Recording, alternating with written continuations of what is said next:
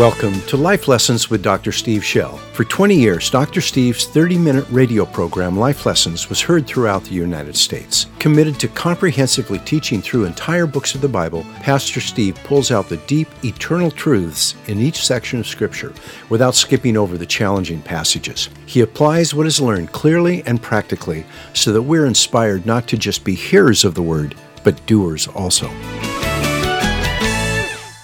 Father God, would you open our hearts? We don't want information. We don't want entertainment. We want to get fed. We want to get taught. We want to grow. So Holy Spirit, come now. Open the Word to us. Open the Word to us that we might understand it and obey and live. Lord, we want the fullness of the Spirit. We want all that you have for us. So we're studying carefully your Word, that we might obey and you might bless. Come now, in Jesus' name, amen. We're talking today about spiritual language. As we read this passage, we're watching a new era begin. The relationship between God's Spirit and His people has changed forever. Did you hear this? This is a big deal. What's happening right now on the day of Pentecost is a big deal. It is a spiritual shift. You know, if you want to talk about dispensations, this is one. This is one. We are moving from an old covenant relationship in which people are indeed righteous by faith. Come on.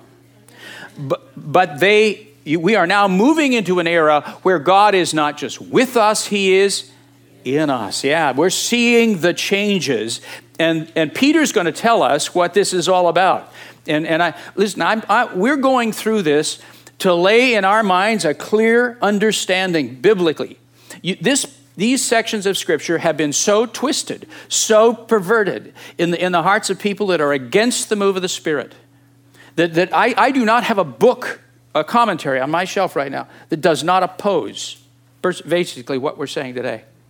And so I take you through the Scripture. I show you the words. We're going right through it carefully, and you notice I'm not twisting. I am not perverting it. I'm not importing something into it. I don't have to force it. Why? Because this is a book that talks about the life of the power of God and the Spirit of God. And I don't know what's gone on in church history, what twisted our brains, what made us go crazy and want to push this off the table. I don't get it. I really don't get it. So we're going back. Why? Because we want to move in all God has for us. Don't we? I mean, every one of us, we all want what God has for us. So the relationship between God's Spirit and His people has changed forever. Say forever. Yeah, this is forever. Never before had the Holy Spirit been able to live inside the sin-contaminated bodies of believers. Never before was such intimacy with God possible to all of God's people, not just a special few. The death of Jesus Christ on the cross and His resurrection from the dead and His ascension into heaven radically changed things. His death actually cleansed our bodies and made them a suitable dwelling place for God. Now He's able to live inside us, and as you might expect when He arrives, it produces some remarkable changes. The first thing that happened on that day of Pentecost was that each disciple began speaking in a language he or she had never learned. Luke says they spoke words which the Spirit gave them to speak out. Never before had there been such a miracle. There are numerous examples in the Old Testament of the Spirit coming upon people with the result that they spoke out prophetically in their own language, but never in a new, unlearned language. Why would God do such a thing? Many conflicting answers have been given to this question, but Peter actually gives us his own inspired explanation. He says it's a sign of the last days. He says it's a fulfillment of Joel's prophecy. Let's look more closely at this miracle of speaking in other languages. Here's the translation. Let me tell you how we get here. This is the day of Pentecost. Pentecost is one of the three great feasts of Israel. 10 days earlier, Jesus has ascended into heaven. He's told his disciples, go into the city, wait until you be endued with power from on high. He said, you're going to be baptized in the Spirit like John baptized into water. It's going to come now in great power upon you. Go wait for that. So they waited. They waited in prayer. We've seen that. They gathered in an upper room, and here we have them on Pentecost morning. This is early in the morning. They're gathered, and they're having some kind of prayer meeting, some kind of worship service together. Undoubtedly 120, maybe plus. It's Pentecost. Luke actually says they were all together in one place. So you've got a gathering of all the faithful, and they're having this service, and we saw last week what happened.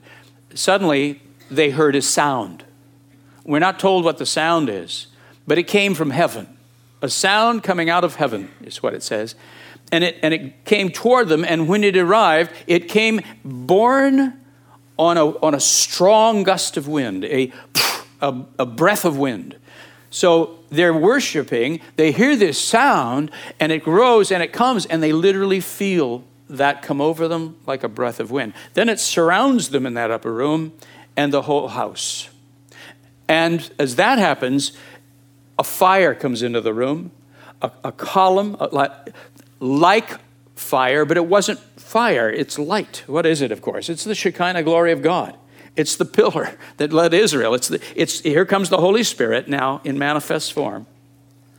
And we're seeing this beautiful fire, and it divided itself into portions, and one portion came over every person's head, we think. It sat on them, is what Luke says. So whether it enveloped them in a sense, we don't, but it came over each person. A powerful Jewish symbol, the Holy Spirit has come to dwell in this tabernacle. Just as he did in the wilderness, now he's dwelling upon the new tabernacle, the tabernacle of flesh, the tabernacle of the human body. You are now the tabernacle of God. Amen? Amen. Hallelujah. So that's what's happened. When that Spirit arrives, they all begin, every one of them, and we're going to see men and women, young and old. There are young present, it appears, young and old. They all began to speak in languages they had not learned, as the Spirit gave them to speak out, which is what Luke says. So there they are, and they're apparently pretty loud. Well, by now they're Pentecostals. You know they're going to be loud. So we've got 120 people going for it. This is about 9 o'clock in the morning. That is when the temple gates open in Jerusalem. 9 o'clock is when the morning sacrifice takes place. So it takes 26 men to open these things. These big gates are being opened, and people are coming now to bring their offering to the temple, and the streets are full. Well, it's made out of stone. Everything's made out of stone. That things echo, and so you can hear this roaring of voices going on, and the crowd begins to gather going, what is this? Now, what I'm about to show you today, where this takes place isn't certain. But I don't think you could have just in those streets talked to thousands of people. It's pretty awkward. I think they all went, and this is what others think as well, but I think they went to the steps of the temple. In 1970, when Mary and I went there, these steps were just covered. You didn't know they were there. But archaeologists have uncovered them. And when we go now, you can walk up the southern steps of the temple, these great wide stone steps. And it's like a stone amphitheater, just like a stadium seating as it goes up to the temple. I think the crowd all went and sat on these steps. Peter and the 11 would have stood at the bottom, makes a perfect amphitheater-like thing. And by the way, within yards of where they're standing behind them are mikvahs. There's mikvahs, these baptismal tanks, these Jewish baptismal tanks, all around them. So when Peter gives the invitation at the end of this thing, I mean, they don't have to go 10 yards to find a baptismal tank. I'm telling you, they're all there. So here's where we pick up. Verse 14 and 15. And standing with the 11, Peter lifted up his voice and declared to them, men, Jews, and all those living in Jerusalem, it's a formal kind of greeting, let this be known to you, and listen to my words, for these are not drunk as was mistakenly reported to you, for it is the third hour of the day. You recall some people said, what is this? And are very open spiritually. Other people mock it and dismiss it by calling them drunk. Verse 16, would you read that out loud with me? But this is that which was spoken through the prophet Joel. This is that. This is the thing spoken through the prophet Joel. Verse 17. And it shall be in the last days, says God, I will pour out from my spirit upon all flesh, and your sons and your daughters will do what? Who's going to prophesy?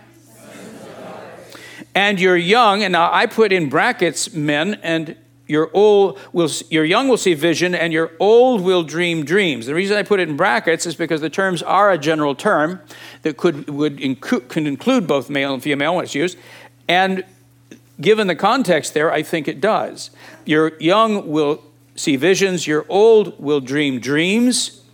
Verse 18, and upon my male servants and upon my female servants. This is exactly the way this reads in the Greek.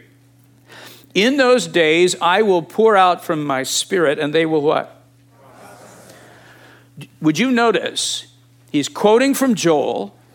Here we have 120 plus disciples, men and women, young and old, praising God in languages they've never been taught. Peter points to this and says, this is what God said through Joel would occur in the last days. And he said, the prophecy's this. God had promised to pour out his spirit on all flesh, men and women, young and old, male and female servants, and they shall all do what? I want to make a point here. You'll notice that in the last days, there is no gender distinction. You'll notice there's no age distinction.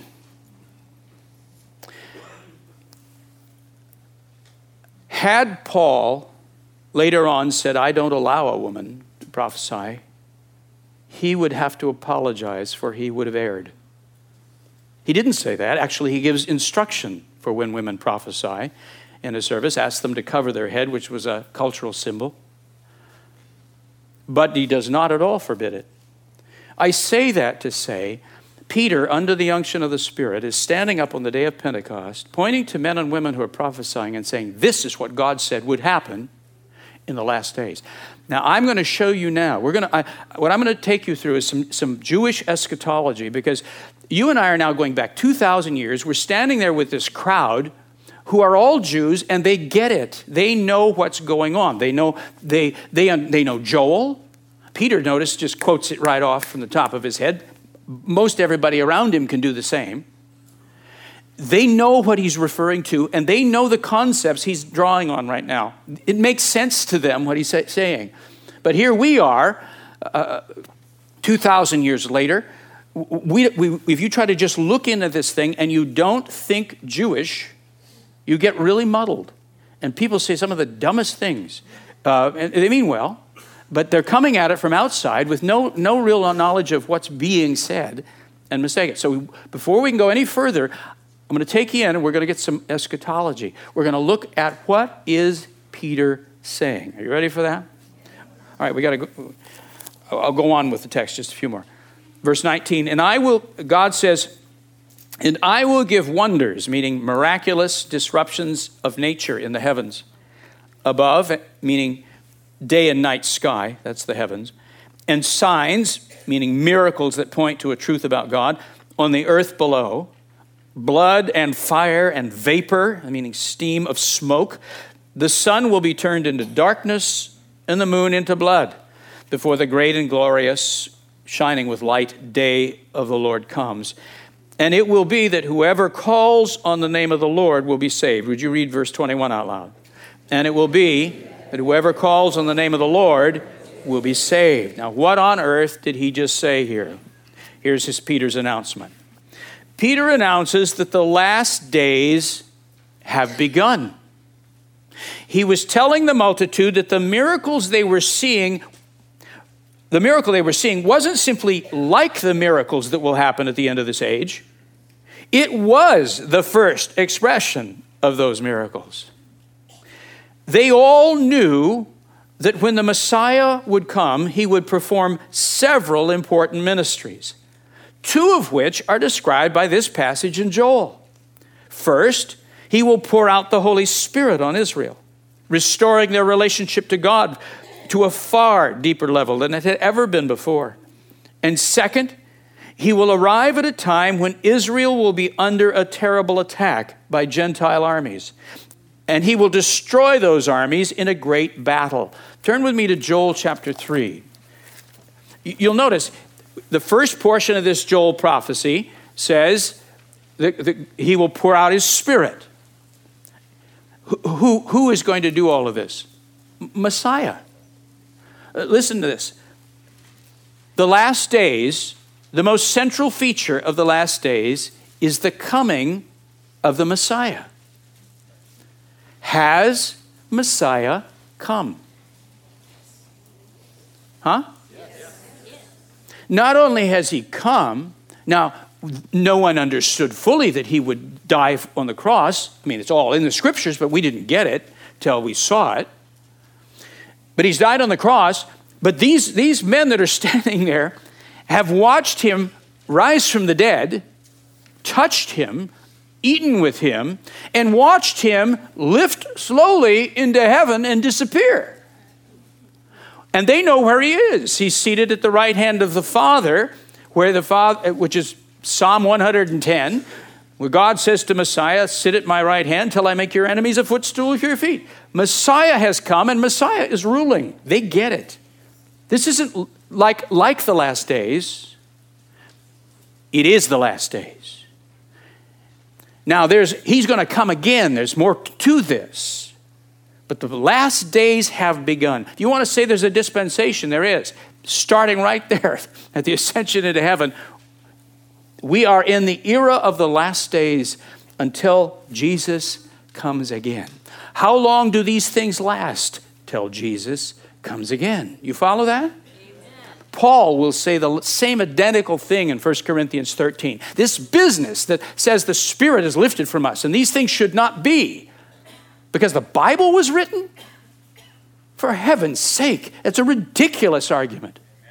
No one with their head straight can say that. I'm telling you. It's people who don't want these things, who are afraid of them, who come up with spurious arguments just to protect themselves from having to be drawn into this spiritual life.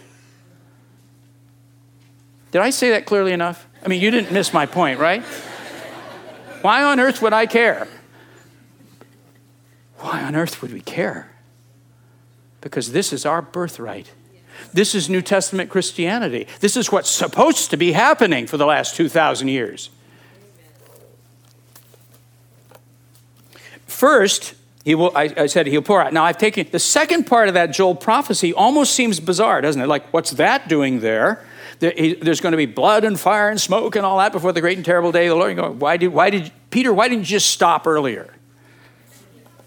I want you to see. Are you in? Did you find Joel?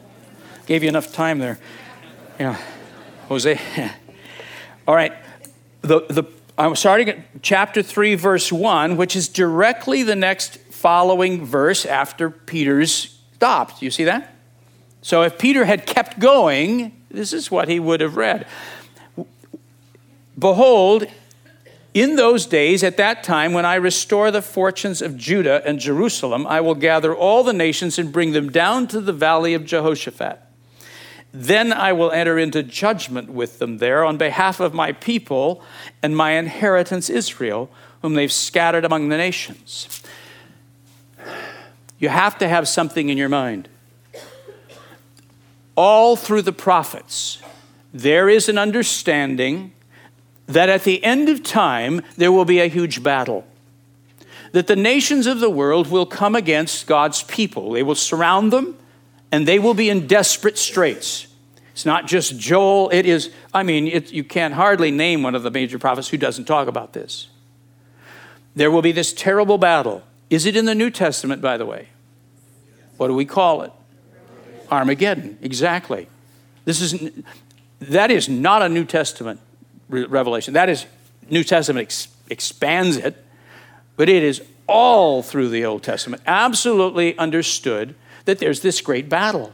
When Messiah comes, he'll do several things, two of which, one is to pour out the Spirit and rejuvenate his people and fill them and do all this wonderful work.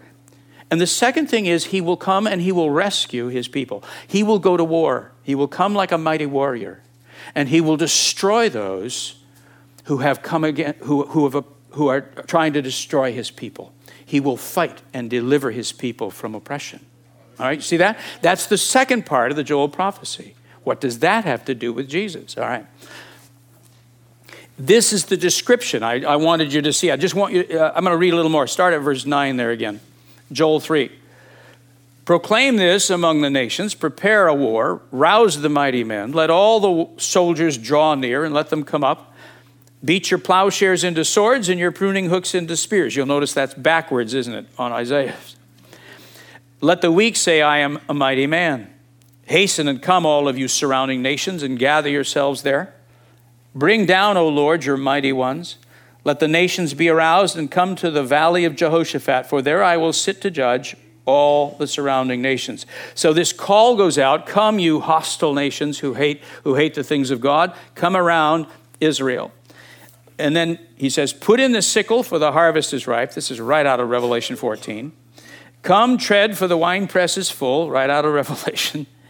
The vats overflowed, for their wickedness is great. Multitudes in the valley of decision, for the day of the Lord is near. Book of Revelation describes everyone this great war that takes place in the valley of Jezreel.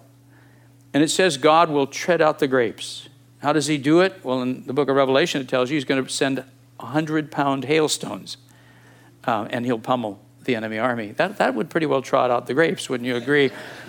And all right, and then look on. It goes on, verse 15. The sun and the moon will grow dark. The stars will lose their brightness.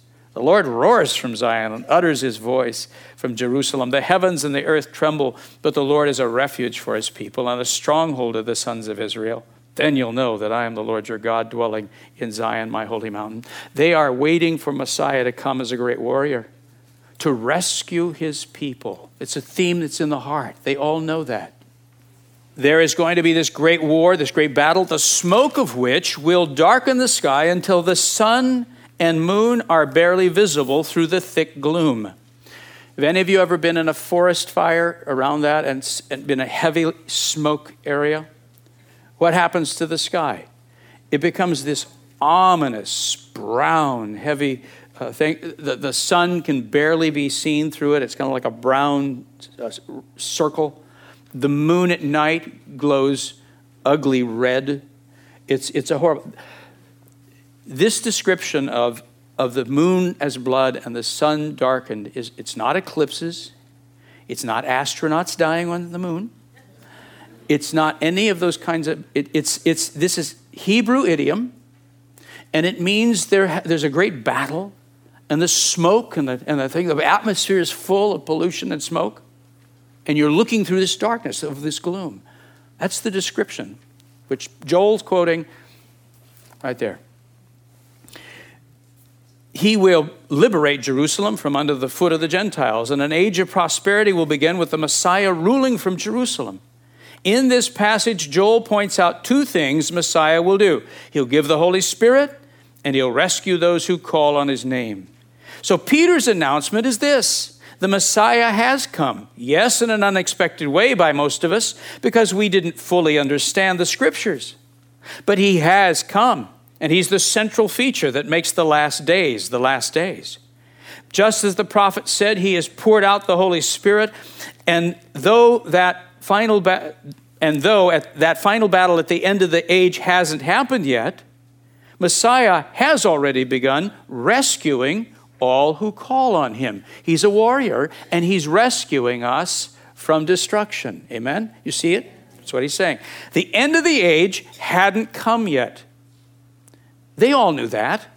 Jesus had recently made that fact very clear to them, remember?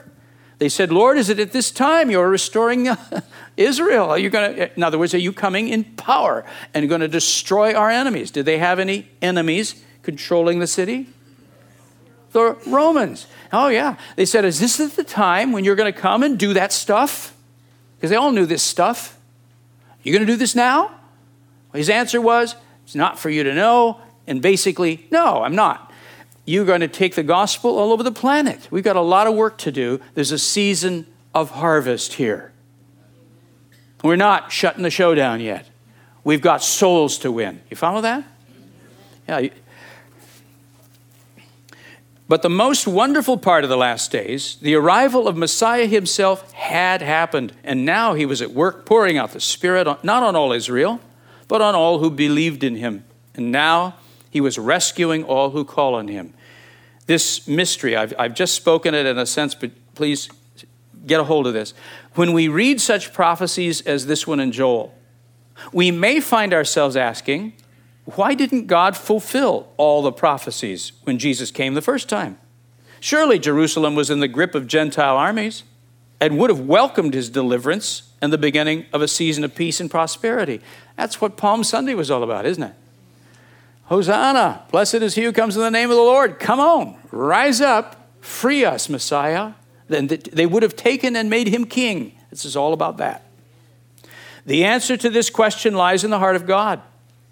And it remained a mystery until Jesus revealed it. It has to do with his love and his longing for as many as possible to be with him in heaven forever. For that reason, he chose to delay the concluding events of the last days in order to initiate a new harvest of souls. He would fulfill some of the promises, but not all of them yet. He would indeed pour out the last days' fullness of the Spirit, but only on individual believers, not on all flesh, so they could vastly accelerate worldwide evangelism. He was empowering his people, all of them, men and women, young and old, to make them effective soul winners. Now, let me show you just briefly why. I think you know this, but let's just have it really clear in our hearts, because this explains why God does things the way he's done them. 2 Peter chapter 3. I want you to see this. I'll start at verse 3. Peter again says this. He says, verse 3, know this first of all, that in the last days, in the what? Are we in them now? Yes, we most certainly are. In the last days, mockers will come with their mocking, following after their own lusts, and saying, where's the promise of his coming? For since the fathers fell asleep, all continues just as it was from the beginning of creation. People will begin to say, so why hasn't Jesus come back yet? Why doesn't he shut this show down? Why doesn't he come and destroy our enemies? Why doesn't he come and establish an enforced peace around the planet? Why doesn't he do the things that the prophets say he will do? Peter gives us an answer. He says, first of all, and I'll just paraphrase it, 5 and 6, he says, don't worry. If you're worried that God won't judge this planet, he said he's already done it by flooding it during Noah's time, okay? That was number one. And next time he comes, he's going to fricassee it in fire.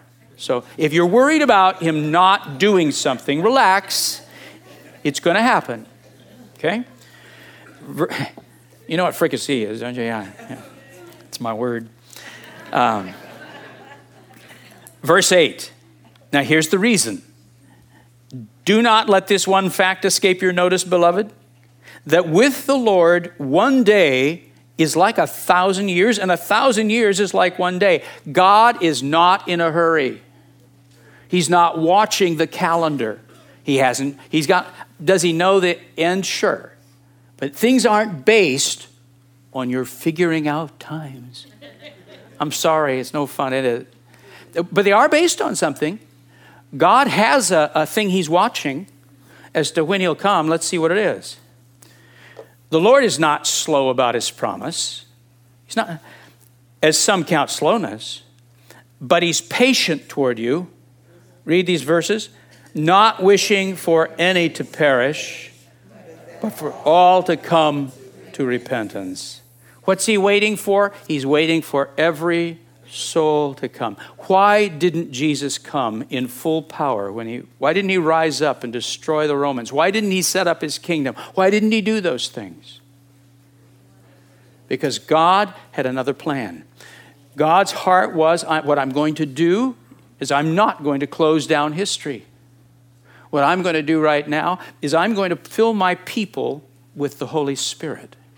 I'm going to empower them as soul winners. I'm going to empower them with the same Spirit that's in my Son, Jesus Christ. I'm going to empower a whole army of them, and I'm going to send them into this world, and we are going to win souls. How's it worked? Well, we aren't perfect, and we've blown it some places, but I'm telling you, billions of people over these years have come in. Today, as we speak, hundreds of thousands a day become Christians. So which one is he going to shut the show down and not welcome? How many are glad he waited for you? Wasn't it nice? Yeah. You're glad he waited for you? What Peter has just said is, he's waiting for the last soul. Is there a last soul? There is. Mm-hmm. Read the book of Revelation. It even tells you how we get there. But he's waiting for the last soul. There's a purpose in God's heart. What's the purpose? It's the love of God. This God of ours longs for more and more children. He wants every person. Far from somehow saying, I don't want you. He wants everyone he can possibly have, and he is delaying the return of Christ until he's harvested the planet from every soul possible. Then we all step into eternity and enjoy him forever. You understand? That's what this is about. It's a very calculated, strategic working of God. And Messiah was indeed now fighting as a great warrior to rescue all who call on his name. I didn't read you the other passage you have listed there, 2 Thessalonians chapter 1, only to say when Jesus does come, it says, he will deal out retribution to those who've been against him. And they will assign them to eternal destruction. Not my words, Peter's, Paul's. Eternal destruction. If anyone's told you that hell isn't permanent, that this lostness isn't permanent, that there's some way out, they've lied to you. There's nothing at all in Scripture. If there were, I'd tell you. There is nothing in Scripture. Once you pass into eternity like that, you will stay alienated from God forever. I personally think the fires of hell are not some combustion where he's burning people alive. I think it's the Shekinah fire that will fill the universe. But your heart will be separated from him. You'll be in darkness. You'll be in the agony of the way you went into eternity forever. It's a horrible option. Why do you think he's delaying? To fight for every soul. To do everything possible to prevent as many from going there and to bring as many to himself as he can. He wants his heaven filled with children. Now, Spirit-given language. That was your theology lesson. This phenomenon of speaking with other languages is recorded numerous times in the book of Acts. This is not an isolated incident. It apparently occurred again when Peter and John laid hands on Philip's converts in Samaria. We may assume it occurred when Ananias laid hands on Paul. I mean, after all, he said, I speak in tongues more than you all. It's specifically stated that it occurred when Peter preached to the household of a Roman centurion named Cornelius, and when Paul laid his hands on 12 disciples of Apollos, whom he met in Ephesus 26 years after that day of Pentecost. 26 years later, when people are having hands laid on them, and the Spirit of the Lord is infilling them, they're still speaking in other languages. Paul indicates that every believer is capable of speaking in an unknown language, and he encouraged them to do so, but he wanted them to speak primarily in known languages when they gathered for a church service. Surrendering the tongue. The first thing that happened when the Spirit filled them was that they began to speak words that the Holy Spirit gave them. And that phenomenon was still happening 26 years later. Apparently, an important mark of the Spirit's coming is Spirit-inspired speech. When he comes, he touches our lips. He wants to speak through us.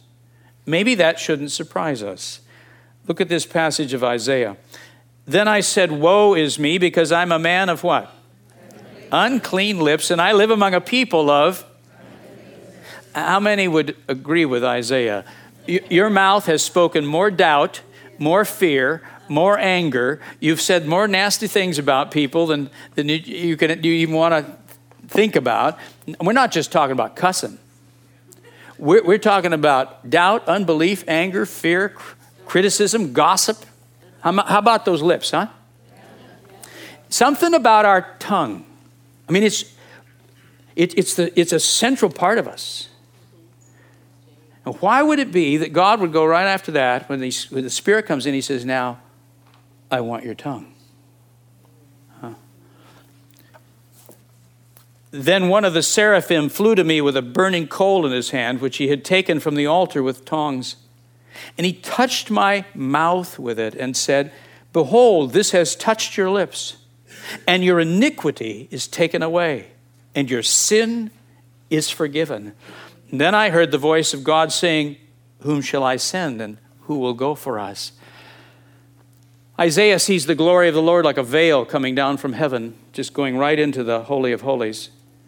It's a vision. He's looking at it. And as he sees it, he's immediately aware of his own sin. And what's the thing he's aware of? My mouth. How can I be your prophet? How can I speak your word? How can I be used by you when my lips have been used for such sin? And everyone I know is like that.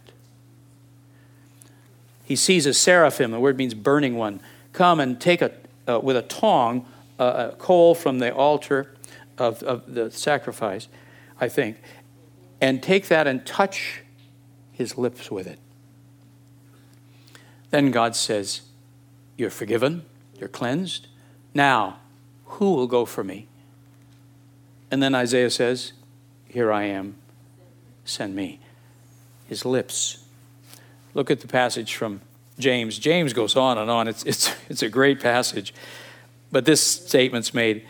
The tongue is set among our members as that which defiles the entire body and sets on fire the course of our life and is set on fire by hell. Another place he says, if a person can bridle their tongue, they brought their whole life into submission. Would you agree? Something about the tongue. It's not a small matter. In learning to yield to God, I must let the Spirit have control of my tongue. And that's where he went first on the day of Pentecost, because when the tongue surrenders, all of us surrenders. When I was 12 years old, I got dragged to a prayer meeting.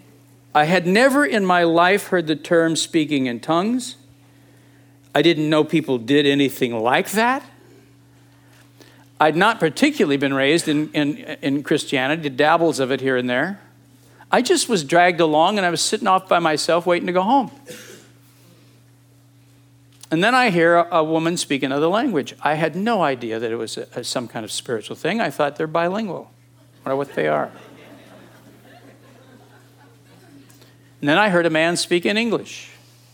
I thought, that's God. I thought, I want to hear what he's got to say. And I began to focus and listen. And then I don't know what happened because I blanked out. But here's the point. When I came to, sitting in that chair, my head was tipped up. I felt like I'd been plugged into the wall socket. I mean, I was just, whoa. And my head was tipped, and my mouth was open, and my tongue was moving by itself. I can still remember this. And as a 12-year-old boy, I thought to myself, there's an angel, and he's moving my tongue. Now, I did not think, hallelujah. I thought, get me out of here. And I turned around, I said, let's get out of here. And I ran. I mean, I was not amused. I was not blessed. I was terrified, okay? I get this thing. Something about our tongue. And for me, oh boy, to give up my tongue. For weeks, I went through all kinds of struggle with the Lord. My mom, on one occasion at least, and I think it was two, came into my room in the morning and said, well, you spoke another language. You sat up in bed and talked last night. I said, what did I say? She said, I don't know. It's not a language. I said, what kind was it? She said, I think it was German or something. I don't know. I won't go through the story, but it's kind of funny. I decided I wouldn't go to sleep in that case. Obviously, I did. And now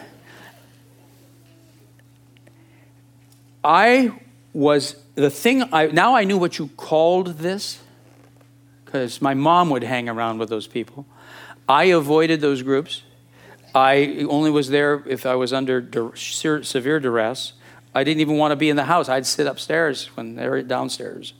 I didn't want to be around them because I didn't want that crazy feeling. And I was afraid he wanted my mouth. My mom at one point came into my room and she said, look, she said, if this is God, he's not going to make you do something you don't want. No, it's not true, but I was 12 and believed her. And yes, it's nonsense. Yeah. But I thought that was true at the time. And she said, why don't you ask him to take it away? Now, I hadn't tried that. I'd tried cussing. I had tried various things to get him to leave me, so to get this away from me. And I was this thing with the tongue. And so I went in the room and I closed the door, and I had a very profound moment in my life. I said, I thought about it, and I thought, I don't want him to leave. I mean, something new's come in my life that's never been there before. I just can't have him leave. So I said this to him. I said, God, I don't want you to leave me. But I don't want to speak in tongues. And then I coughed out my submission. Yet. If this is a big deal to you, I will do it. Would you give me some space? I'm scared spitless.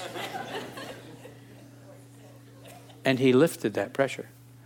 And it was 6 years later, that somebody got me into a prayer meeting for college students. And they said, come on, Steve, help us pray. And one of a young gal about a year younger than I was. In fact, I knew her father was one of my teachers. And she wanted to be this. And so this one woman is ministering to her, really, and I'm supposed to be helping. So I'm laying hands from kind of the back. And I'm laying hands like this on her. And to my horror, this girl speaks in tongues. And my horror was that I knew what a chicken I was. And I thought, and then she speaks in tongues. And I thought, are you going to let a girl? I mean, come on, I'm a male chauvinist. Are you going to let a girl who's younger than you do this and you're such a wimp? I thought, I'm going to do this. And I turned. And I knew I could just let this come. And I just let it out. You don't think up the words. You don't invent them. It's not some deal like that at all. It kind of sort of flows out of the belly. And I just let it come. It just came out of me. And it took such a weight off me. I'd been so afraid. There was something like, if I give my tongue, it's like going insane. It's like becoming a child again. It's like giving my mind up. I'm emphasizing that because when James says the tongue controls the whole thing, when the Lord goes after our tongue, he wants our tongue. He wants to speak through us. He prophesies through us. He brings other languages through us. He wants the tongue. And it was such a hard fight for me. Just one of these personal observations, and then I'll quit. Here are several ways speaking in tongues, speaking in a spirit-given language, is a great help to me. It was yesterday. I was sitting next to a young person, and I said, how often do you pray in tongues? And he said, not often enough. I said, well, when do you? And he said, when I'm in a situation and I just don't know what to pray, when I'm out of words, when I'm overwhelmed. He said, then I'll pray until something comes. And I thought that's wise. And I was thinking back in my own life. How often have you been in a position where you don't know what to say? You're out of words. The situation is overwhelming. It's too big for you. You're confused. You are just at the end of your wits. Your own eloquence in prayer is done.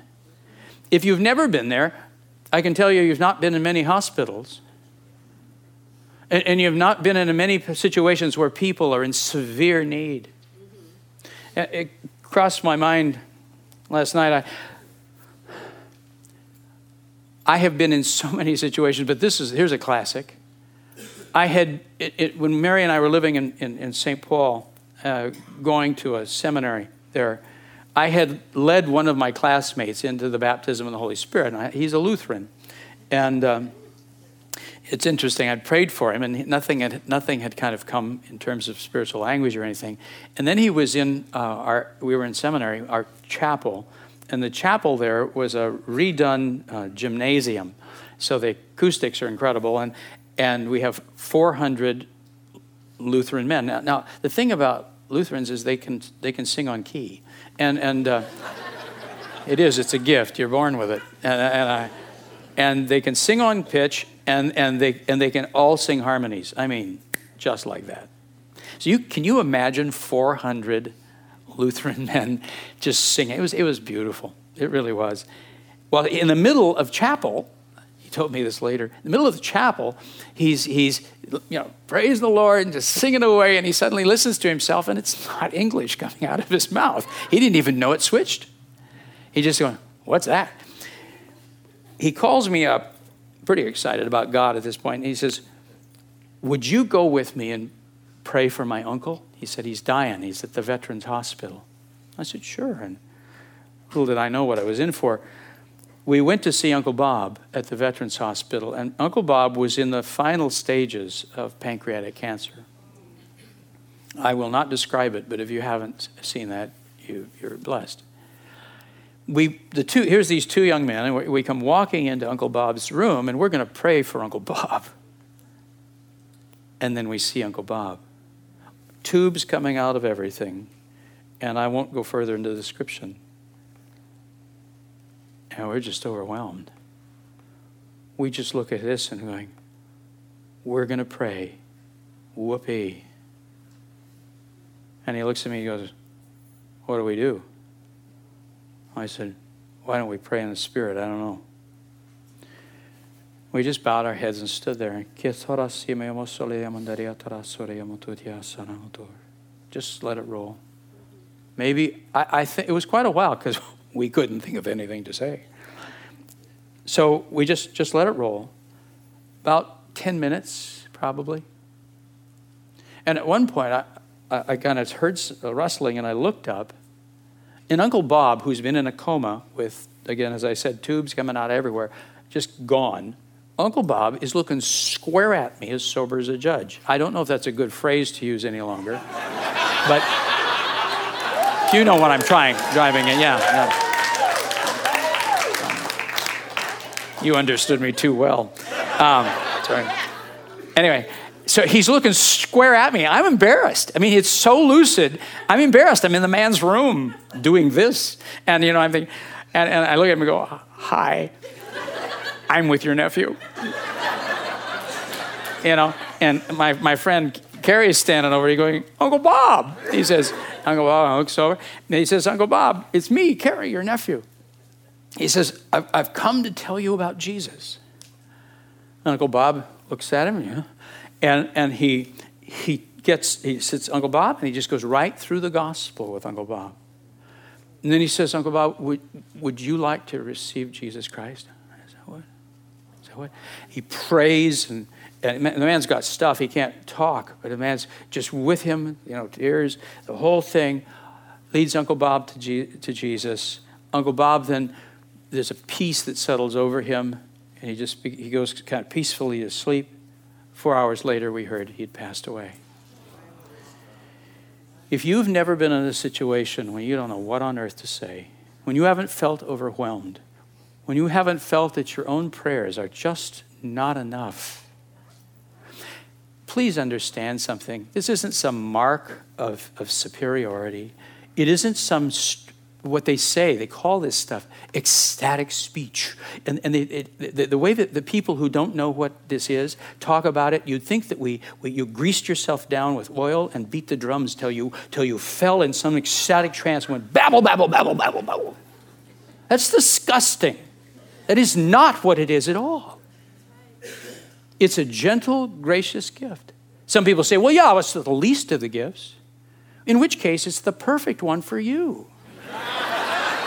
Come on. Come on. Isn't it? Oh, no, not for me. It's perfect for you, but I'm way too good for this gift. Think about that. Is that carnal and stupid or what? Who talks like that about the gifts of God? It's the least of the gifts, so I'm not going to have something like that. May I point out God doesn't make bad gifts? May I point out that every gift has a purpose for which it was created? And they're all different. Healing's one thing, knowledge is another, wisdom is another. I mean, for heaven's sakes, what are we doing? What we're doing is buffering ourselves. We're coming up with spurious arguments, trying to protect ourselves from something we're terrified of. At least be honest. Don't game the thing. It's a beautiful gift. Would you notice? I am not rolling on the floor, frothing. Would you notice it has nothing to do with being emotionalized? Please? The Holy Spirit simply comes and graces us and gives us a capacity to speak in the tongues of men and angels, language which He understands. I don't. But I can sense what's happening. I told you about my encounter with the Lord at 12. I am 64, for heaven's sakes.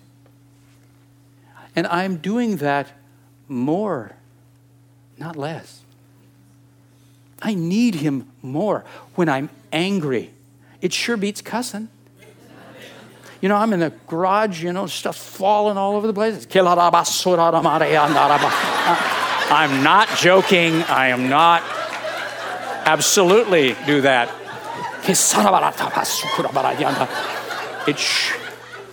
There are alternatives which I don't like. When I'm afraid, when I'm depressed, when I'm just nothing, I got nothing, I can't concoct any kind of great prayers. God, what a comfort. What a sweet thing He's given us. Nobody's going to do anything to you. I'm just explaining it to you. And I'm telling you, in Christ, it's given to you now. It's not like you got to talk Him into anything. It's yours. It's something you can simply say, God, I want that. I give you my tongue. And you'll find that as you do, it opens the door to other gifts of the Spirit. Word of knowledge, prophetic word. Other things begin to come and be work. God does want our tongues. Why? That's the point at which He brings life. Father God, we thank You for who You are. Your ways are not our ways, and Your thoughts are not our thoughts, but they're higher than our thoughts. And Lord Jesus, as we see the Word of God today, and we see what You did with Your disciples on that day of Pentecost, all of them, men and women, young and old, out came this beautiful spiritual language. And it was real languages, and the people heard, and the miracle took place. And Lord God, we just say to You that every part of us, including our tongue, belongs to You. And we would give You our tongue to speak Your word, to speak prophetically, to speak spiritual language as You have given to us. Come, Holy Spirit, give us everything. Give us everything that is our birthright. We ask it in Jesus' powerful name. If you agree with me, would you say amen? Amen. Thanks for listening. If you like this podcast, please click the like button, subscribe, and share it with a friend. For more information, Just head to our website, lifelessonspublishing.com. That's lifelessonspublishing.com. There you'll be able to order many of the books Pastor Steve has written.